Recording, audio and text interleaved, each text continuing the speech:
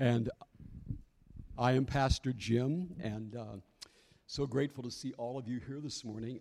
We're in a series right now in which we are seeking to carefully listen to what our culture is talking about so that we as Jesus followers can be equipped to engage these cultural conversations with the grace and the truth of the Lord Jesus Christ. And one of those conversations that's really, it's just in the newspapers all the time and all the news stations, all those things. One of those conversations right now is about the value and the roles of women. And in Jesus' day, women were marginalized.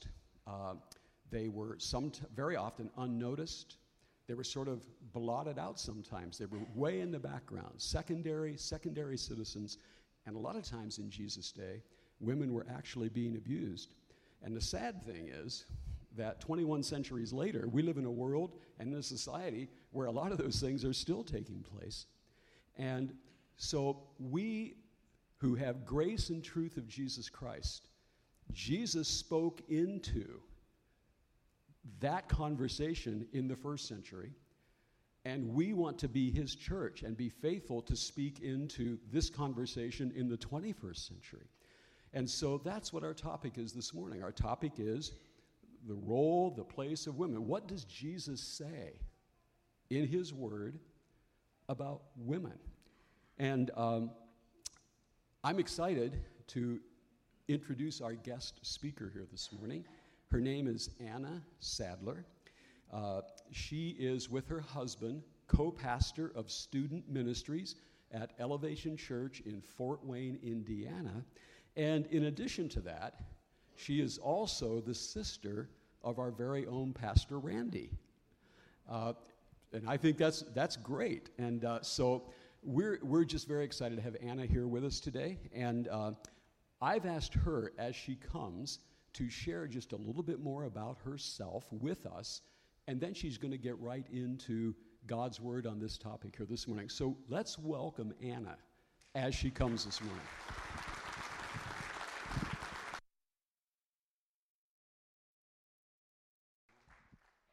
Thank you, guys. It's such an honor to be here. It's an honor to see my little brother be all grown up and make all these fancy videos and stuff.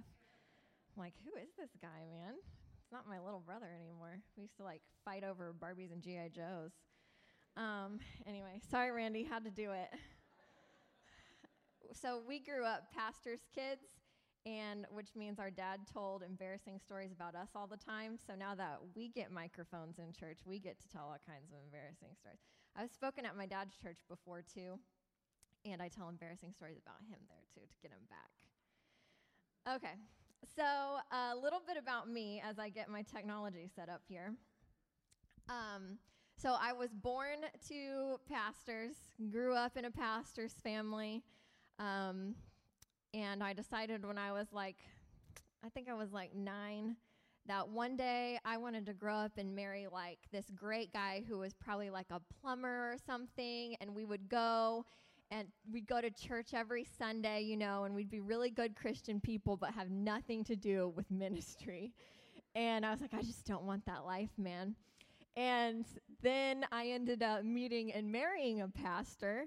And then I ended up getting licensed as a pastor myself. And now my brother's, and just can't get away from it, man. So something's in the blood or something. But anyway, I do love it now, and I'm very grateful that God has chosen us to be part of his church in this way.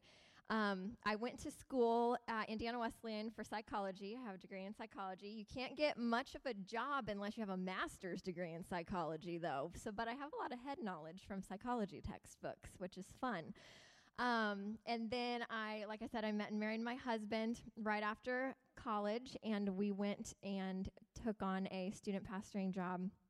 He was doing that, and I was doing small groups at the church we went to after that. And we recently, we are at a different church now, and we, like Pastor said, we are co-leading the student ministry there together. And we recently started as foster parents. We have 2 little foster kiddos here with us today. and their brother and sister, and we are en route to have an adoptive placement come in soon. So we are excited about that. We drove up late after meeting him for the first time last night. So we're very excited about how our fostering and adoptive family is looking, and we just love being part. It's very difficult, but we do love being able to show the gospel to the world in that way, through adoption and fostering and God's love in that way. Let's see, is there anything else about me? Fun stuff, I like riding, and I have a 100-pound lap dog. He's the best. He's huge, and he's definitely taller than me when he tries to stand his paws up on my shoulders. He's like up here, but he's great. So today I have been gifted the challenging and wonderful privilege of talking to you about women. So I got the topic, and I'm like, women, okay, that's like, what, 50-60% of the whole population? Very vague topic, okay? But then as we talked more about what this series was going to be about, I started getting really excited because this has been a journey for me, myself, really, I would say throughout my whole life, because when I was maybe 6 years old, I go into the church in my dad's office and I set my hands across his table like this and I say, Daddy, Jesus is not coming back until I get married because I know I'm going to be a wife. And very young, I was like, this is it. Like, this is who I am as a female. And I had all of these ideas, and I was told from a young age, Anna, you're a leader. You have leadership ability, blah, blah, blah. But I didn't see very many strong leading women in a front row capacity in my life, so I didn't really know what that meant. And then the ones I would see on TV were often talked bad about, or like they hated men or they treated men poorly. And so I was like, well, if I'm a strong woman leader, but those are the strong women leaders, I don't want anything to do with it. And so it's been a really long process for me personally, just knowing, okay, what does it mean to be a woman in this world with all the different roles and different things and different stereotypes that there are? And actually, when my husband and I first met and were talking, one of our very first conversations, he asked me, so what are your dreams for the future? And I said, well, I'd like to be a professional wife and mom. That's literally what I said. And I described myself at the time as anti-feminist. So I was like way off on this far off side of the spectrum. And over my journey of trying to find out what God really thinks about it, and then not only what God thinks about it, but how what he thinks fits into our current culture, I'd say I'm a little bit more in the middle of the spectrum. Middle of the spectrum is good. So really what we're talking about today is, how did Jesus talk about women? And so as I was looking through the Gospels and Jesus' life here, found out he didn't really say much about women. He just treated women the same as he treated all the men. He didn't really have teachings on, hello, everyone, this is how you should treat the women in your life. That didn't come up tons. The apostles talked about it later. Paul had a lot to say about it. But Jesus really just lived, and he treated women the same as he treated men, but the way he treated the women was not at all the way his culture treated them, and so it got noticed and picked up on. So there are a lot of women written about from the stories of Jesus, more than other writings from the time, because Jesus did kind of outrageous things with women for his day. So he really did turn the tide. So since Jesus acted more than he talked, not only should we be slow to speak and quick to listen when it comes to this topic, but even as we gain understanding about what Jesus really did think and how he acted with women, I think even so, we should maybe bite our tongue on our opinions a little more and act a little more, live it out a little more than talk about it. And I know that's hard for me. I like talking about it. It's fun. If I have someone who listens, I will talk about it. But Jesus didn't always do that. So we need to follow Jesus' example. Now, first thing before we get into everything today is that this particular issue of women's role or women's leadership, it's not a theological hill to die on. Okay, it's a secondary theological issue. The primary theological issue is salvation. Jesus, God's Son, came to earth, died for our sins, rose again so that we could have a full life and spend forever with him and bring as many people along in our journey as possible. That's the theological hill to die on. This one, we can have disagreements, we can have opinions, but the point is it's still an important thing to discuss and to have these conversations about because it affects so many people. It really, when you come down to it, it affects everyone. It doesn't just affect females, but it affects the men in their life. It affects how men and women treat women, so women to each other and men to women. And it ultimately affects how we bring others along in our journey towards that number one theological issue. Because the way we treat women or think of women can ultimately impact whether others want to have anything to do with us and what we're talking about. So that's why it's still important, even though it is okay to have varying opinions and disagree. So I have 5 areas today that I see when we're looking through the New Testament and Jesus' interactions specifically towards women. So what we see in Jesus' interactions towards women first is that the current belief systems of the time were confronted. So the best story to me in the Bible that really talks about Jesus elevating the role of women is the resurrection. And what better story? I mean, that's the best story in the whole Bible. So in the resurrection, in all 4 Gospels, if it's repeated in all 4 Gospels, it means not only it for sure happened, but it was really important because everyone wanted to talk about it. And it's not just a blip. In all 4 Gospels, it details out this part. It said the women were the first ones to see the tomb empty. The women were the first ones the angel and Jesus appeared to, and the women were the ones who were told to go tell the apostles. So in that way, women were the apostles to the apostles because they were the first to tell the full gospel story of Jesus' death and resurrection. And they told it to a bunch of men, and it actually says what the women were saying was nonsense to them. And I just think that, okay, come on, you guys gotta laugh. I mean, come on. How many men think your wife is just over here talking, yes, Are you even listening? What did I just say? So it sounds like nonsense to them because at the time, not only like what we're just laughing about, but at the time, women were considered unfit witnesses to even stand up in court. They were considered so not credible of a source that they couldn't testify in court. It would not hold water at all. It wasn't considered solid evidence. And even so, Jesus entrusted something very unbelievable to incredible witnesses, is what he did. So he is really trying to make a huge point saying, hey, women are credible too. Women have value too. Women have a role because they were like lower than... They might have had less rights than slaves. I'm not sure at the time. Pretty low. We also see later on that Jesus approaches a woman. So this is the first part of Scripture that we're going to dive into. John chapter 4, verses 7 through 10. It's the story often called the woman at the well. It says, starting in verse 7, soon a Samaritan woman came to draw water, and Jesus said to her, please give me a drink. He was alone at the time because his disciples had gone into the village to buy some food. The woman was surprised, for Jews refused to have anything to do with Samaritans. She said to Jesus, you are a Jew, and I am a Samaritan woman. Why are you asking me for a drink? Jesus replied, if you only knew the gift God has for you and who you are speaking to, you would ask me, and I would give you living water. So here we not only see that Jesus approaches a woman, which later down the disciples are like, what are you doing? Like they come back and see he's talking to a woman and they're like calling him out, like rebuking Jesus for what he's doing. And they're like, what are you doing? Why are you talking to a woman, 1, and 2, a Samaritan, which was a mixed breed race at the time. They looked so low on them because they weren't Jews. They weren't the chosen ones.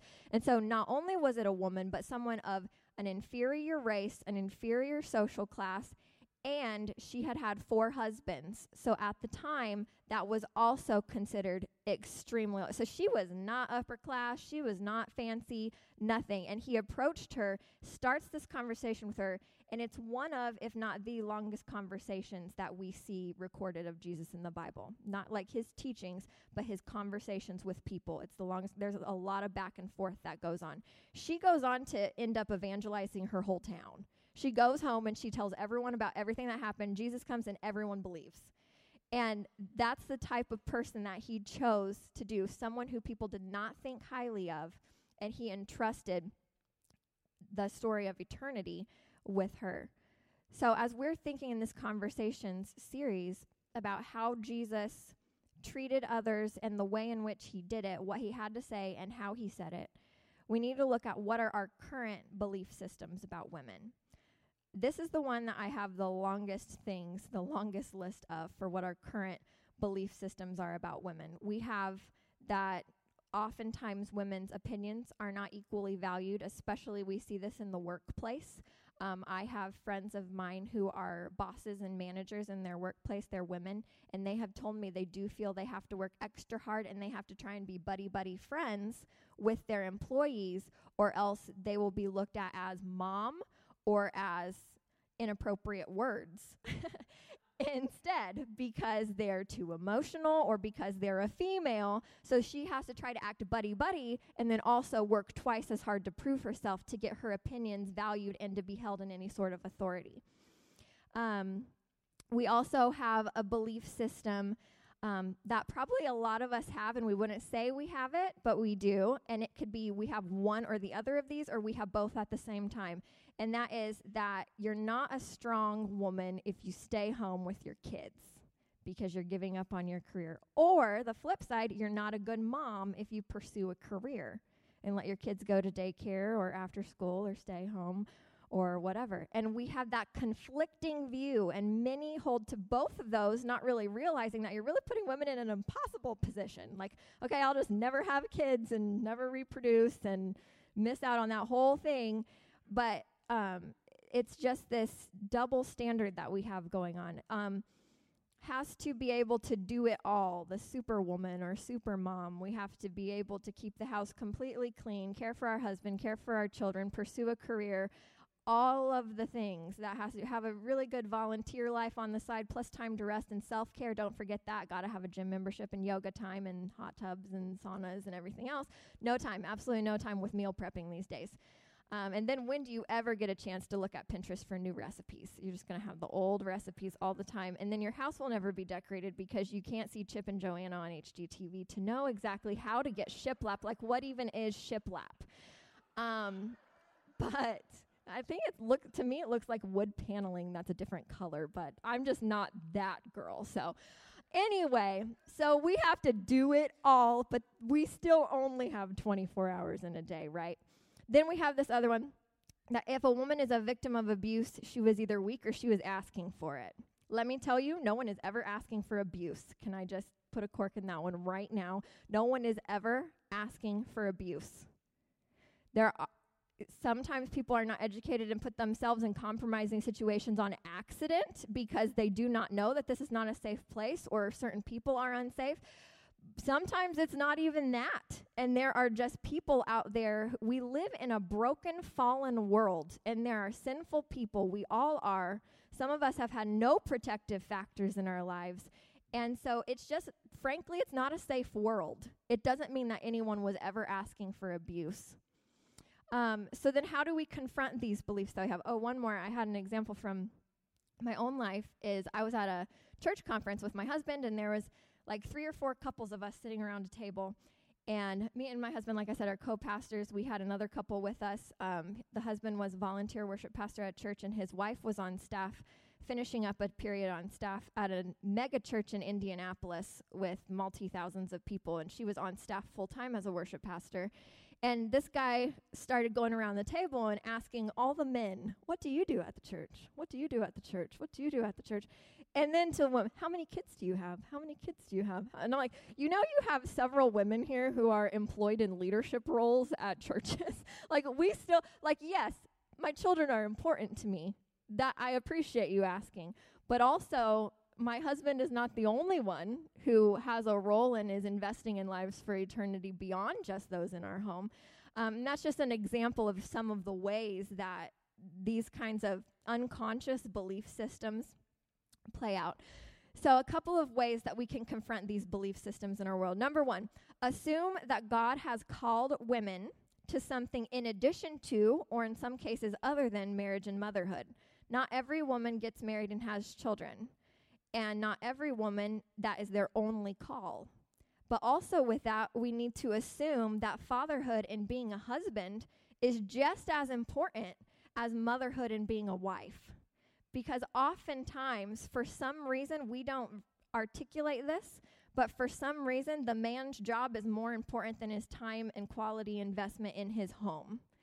And yet women have to either do both perfectly well, or that's their number one and nothing else can come through. Now, I will say my number one calling is to my husband first, my children second, and then to my ministry calling without that. My husband and my children are my first ministry. That was modeled to me by my parents in ministry. They said that to us verbally all the time. And then my calling and career ministry-wise or work-wise is below that. But my husband says the same thing, and he does the same thing, and he makes sure that people know that that's the same and that holds true.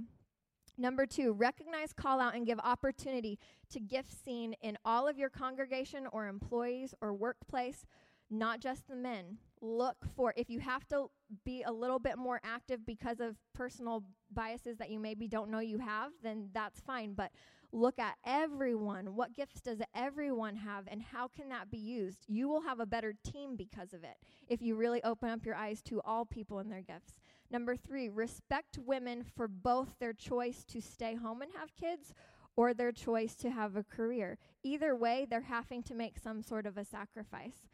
When we started fostering, I was working full-time, and I just recently quit my job to stay home, and both have been sacrifices. I had the slightly more flexible job, so I was the one who would have to call off work to go home when the kids were sick, or we got a new placement last minute, or we had to schedule all the doctor's appointments, and it was difficult to keep my work going how I needed it to go to be a perfect employee. But then when I quit, it's also like I quit right before summer, so I have kids at home for the first time ever all day long for summer. That's also a sacrifice, let me tell you. You moms out there know, right? You know what I'm talking about. Anyway, I'm sure some of you dads do too. There's good dads too. I'm not saying. Do not hear what I am not saying. There are excellent men and women, and I just did a gender stereotype by saying you moms know what I'm talking about. So I'm apologizing to you, and I am being an example of how we have unconscious gender bias. All right, you get my point. Next, actively seek for both sides of the story in abuse cases. Do not automatically assume that someone was asking for it, and understand that our culture, we have a nature of sexualization and objectification. In the movies we watch, movie producers specifically put sexual abuse and rape scenes right next to scenes of violence because they are conditioning us to match those two together so that when we have the emotional feelings of love or sex or whatever also paired with violence. And so that is being paired together. Just take a look at almost any video games. You get rewarded for things like that. So be careful what your input is and understand what our culture is. Also, what do you laugh at? I heard someone say once, you can tell the character of a person by what they laugh at. What do you find funny? What types of jokes do you find funny? Because if you find it funny, then stepping on toes, but that shows a little bit of who you are and what you deem is okay and acceptable because you think it's funny.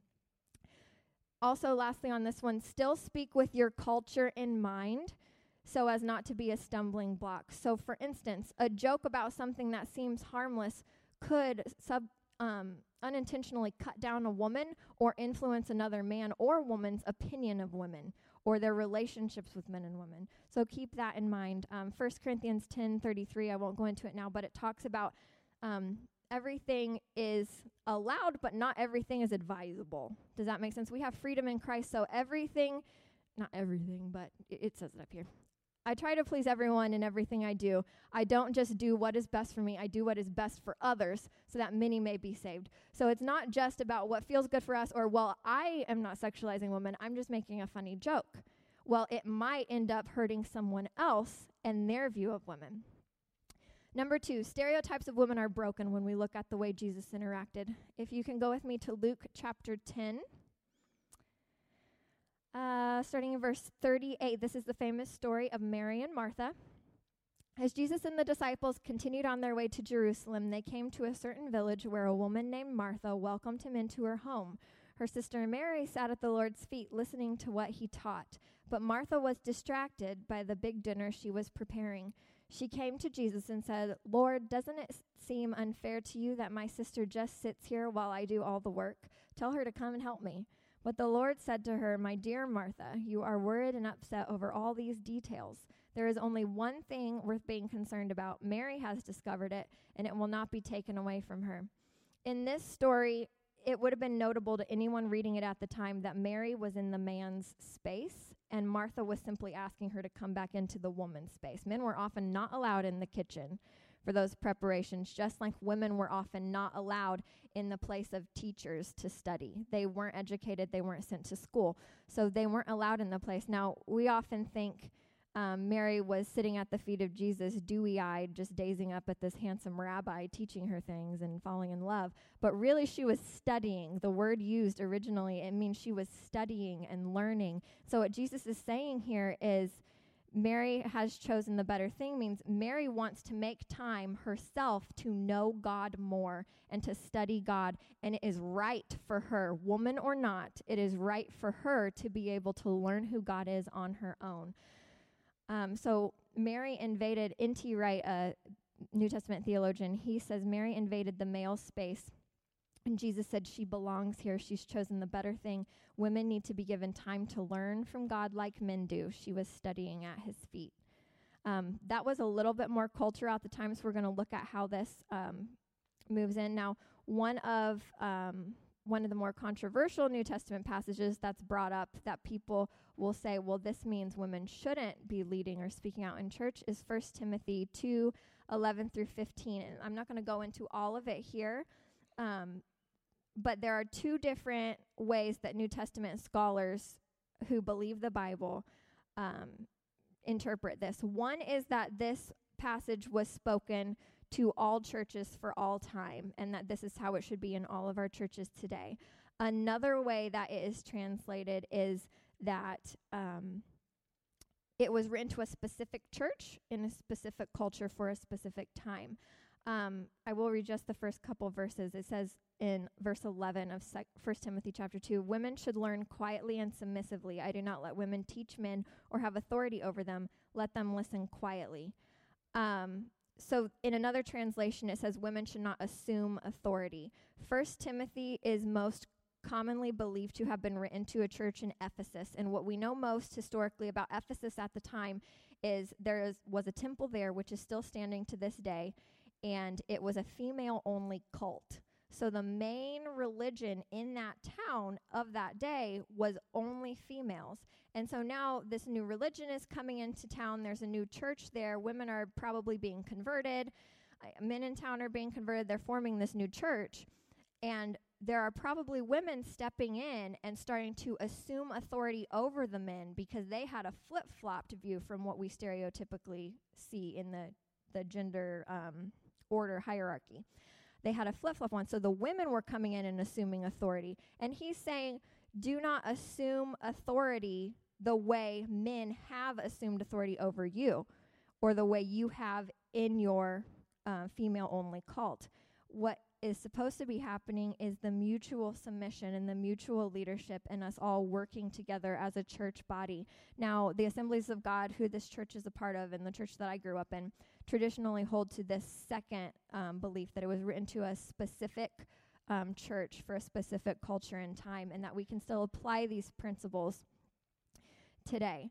But as we'll see in a minute, in 1 Corinthians 11, Paul gives instruction on what women should do when they prophesy in church. So it wouldn't make a lot of sense in my mind for Paul to be saying women can't talk in church, but when you do, this is what you should do. He was trying to clarify what was going on in that city with that church. So common current female stereotypes. I talked a little bit about too emotional to be a boss.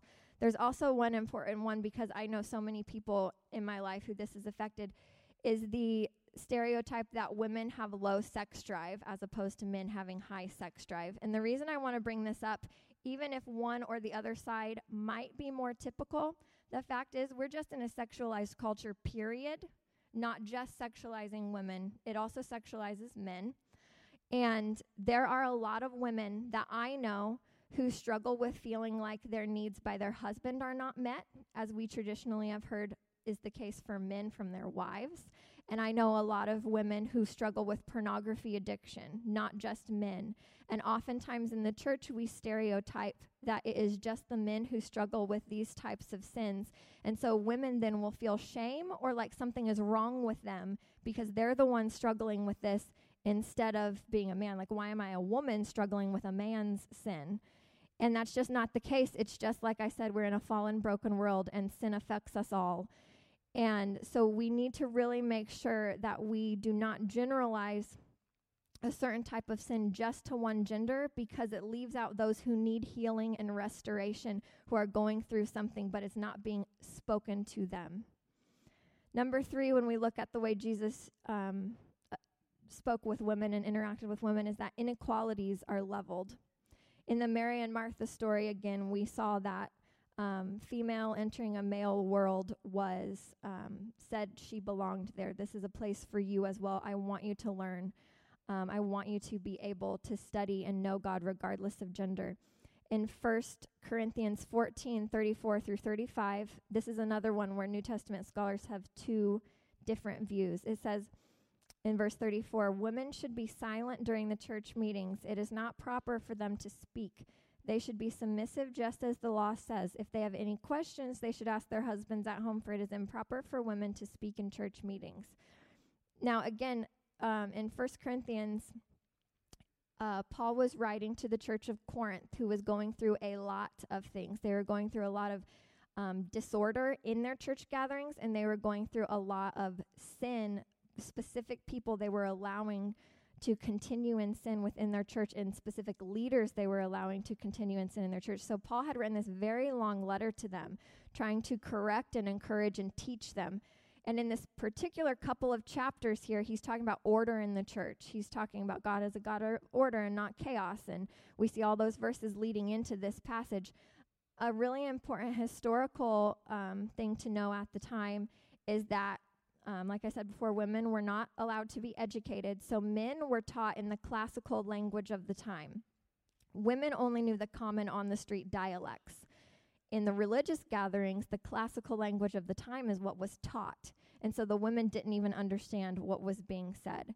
It's quite possible and probable that the women were starting to talk amongst themselves, either because they were bored because someone is yammering on in another language, or because they were trying to figure out what was going on and talk. So they were probably trying to ask their husband, what's he saying? What's he talking about? Or ask the other woman, what are you cooking for dinner when we get home? And it was probably very common, based on knowing that in history, that the leader who was teaching would probably say, hey, can we have some quiet across the room on the women's side over here? And this was Paul trying to say. He goes on to say, husbands, you need to make sure that you tell your wives at home what is going on, because they need to know too. Just because your culture doesn't educate them doesn't mean they don't need to be able to learn about God.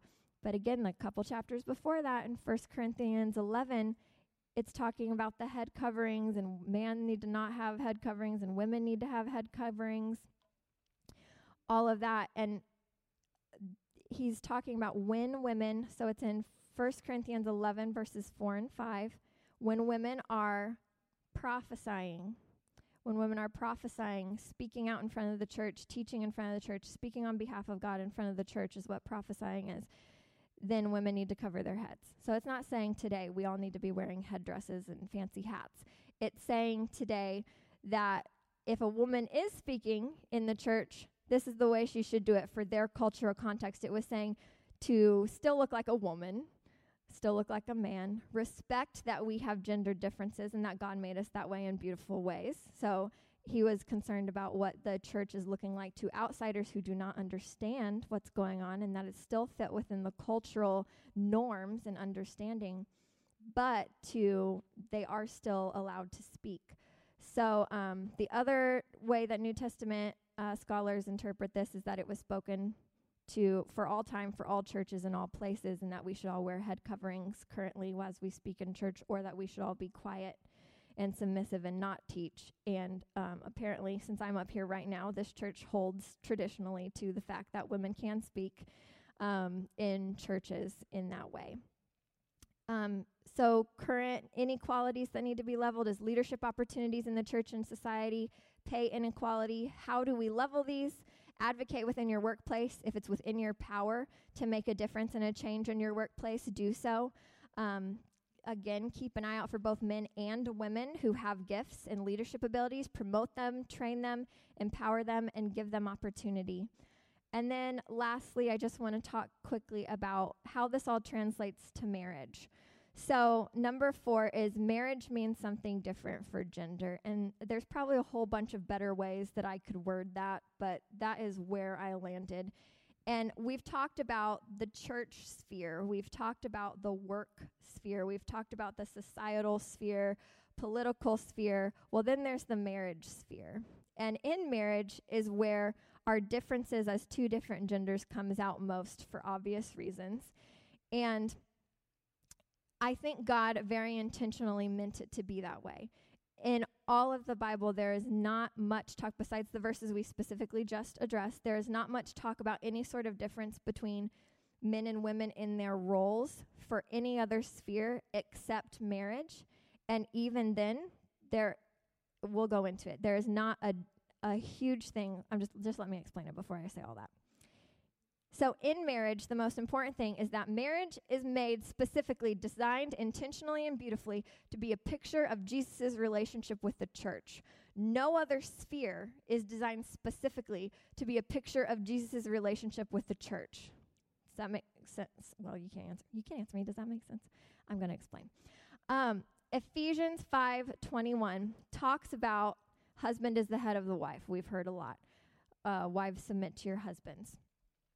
And I want to read this because it is just so important to know exactly what he is saying here. In Ephesians chapter 5, if I can pull it up on my phone here. The very first verse starts with, you are to mutually submit to one another. This is the very first verse. Nothing specifically to husbands, nothing specifically to wives, and we normally start our teachings on marriage with the next verse and skip that one. So it's very important that we address that, mutually submit to one another. And further, submit to one another out of reverence for Christ. For wives, this means submit to your husbands as to the Lord. For a husband is the head of his wife, as Christ is the head of the church.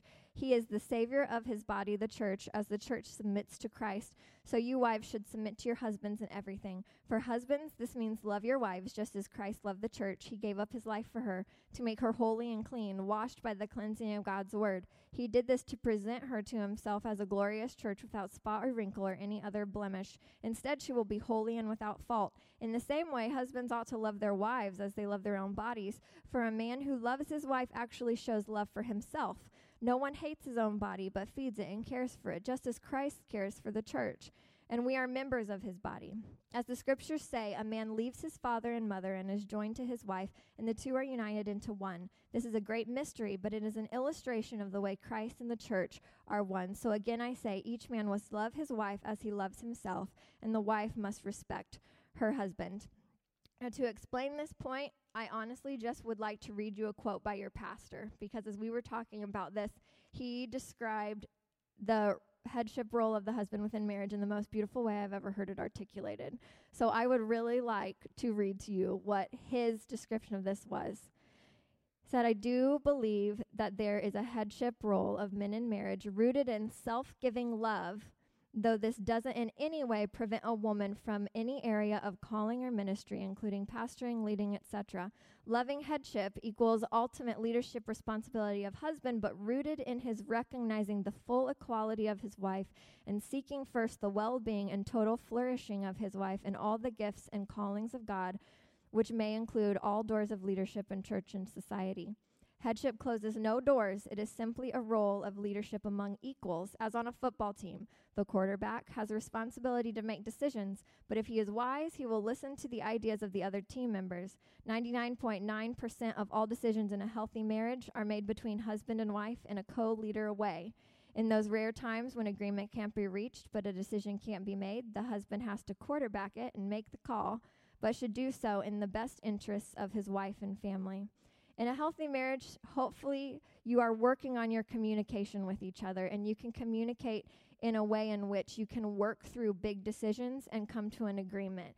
And for those moments, like he said, where you can't come to an agreement, that is when it's saying here, when it says the husband is the head, that he makes the ultimate choice there. But it's about mutual submission with Jesus and the church example to follow. Marriage, husband and wife, was patterned after Jesus in the church, not Jesus in the church patterned after husband and wife. So Jesus is the head of the church.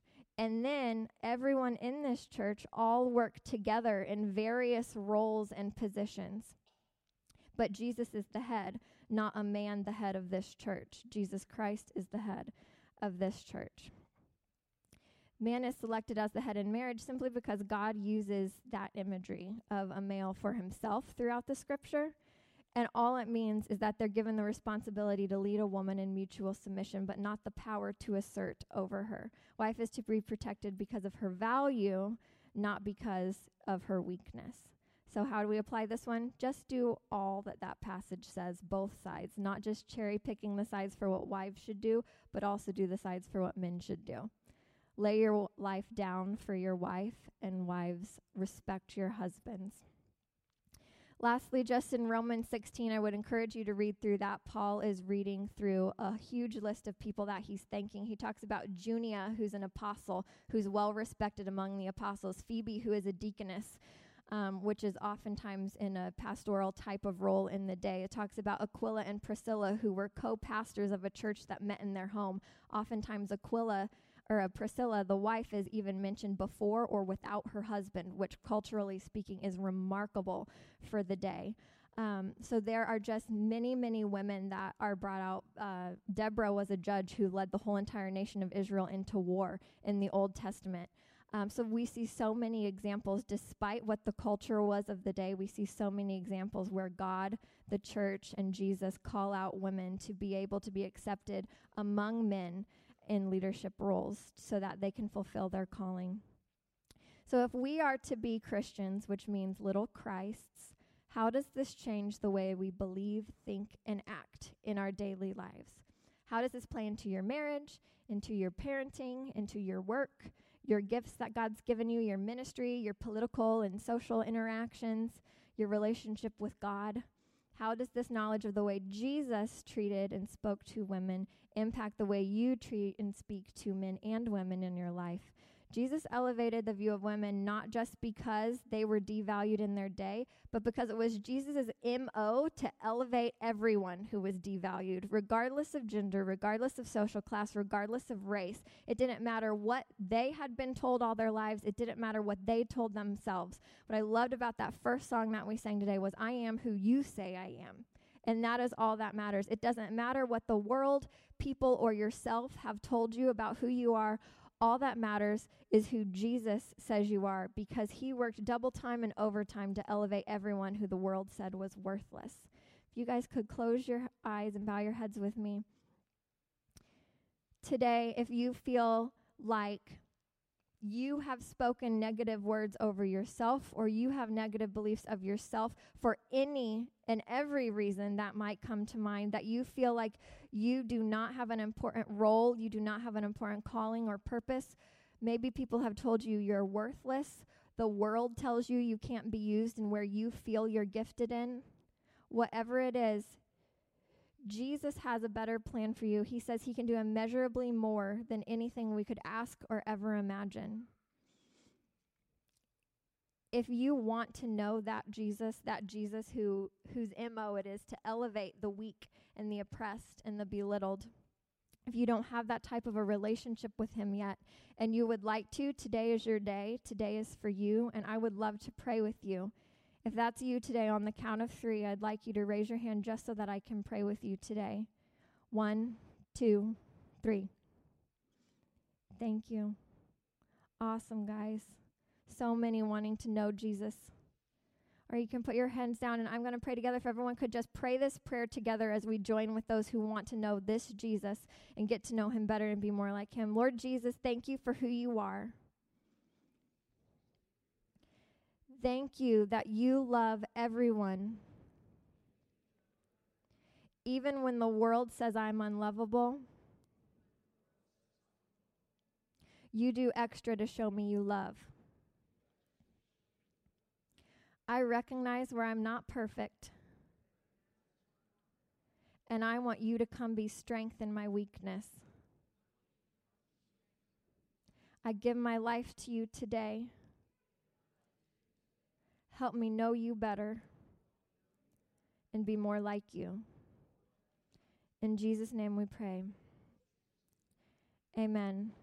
Now, if everyone could keep your eyes closed again, if you are here and you just want to know Jesus more, you want to know more about what he has to say about all these conversations we've been having in these series, just pray along with me today. Jesus, we love you. We love you so much. We thank you for who you are and how you impacted this world, how you were unafraid of anything. You didn't have to stick with cultural norms or this world. Give us the same boldness paired with kindness, grace, and love to affect change in this world for you so that you can be king of this world, not our fear of what others may think, not our fear of who we are or aren't going to be, but that we would have confidence in who you've designed us to be, that we would have the strength to walk in that by the power of your Holy Spirit. In Jesus' name we pray. Amen.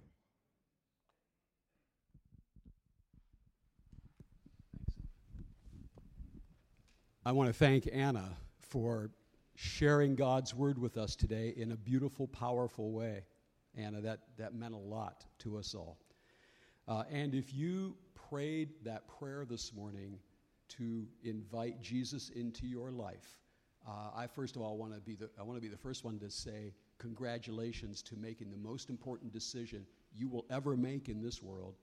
And we are here to try to help you in that. If you made that decision today, on the Connect card, circle that, write us a little note, and give us your contact information, and we will be in touch with you to help you. And we also have Bibles at the information desk today. If you don't have a Bible, you can have one free. Just stop there and ask the person at the desk that you would like to have a Bible to take with you.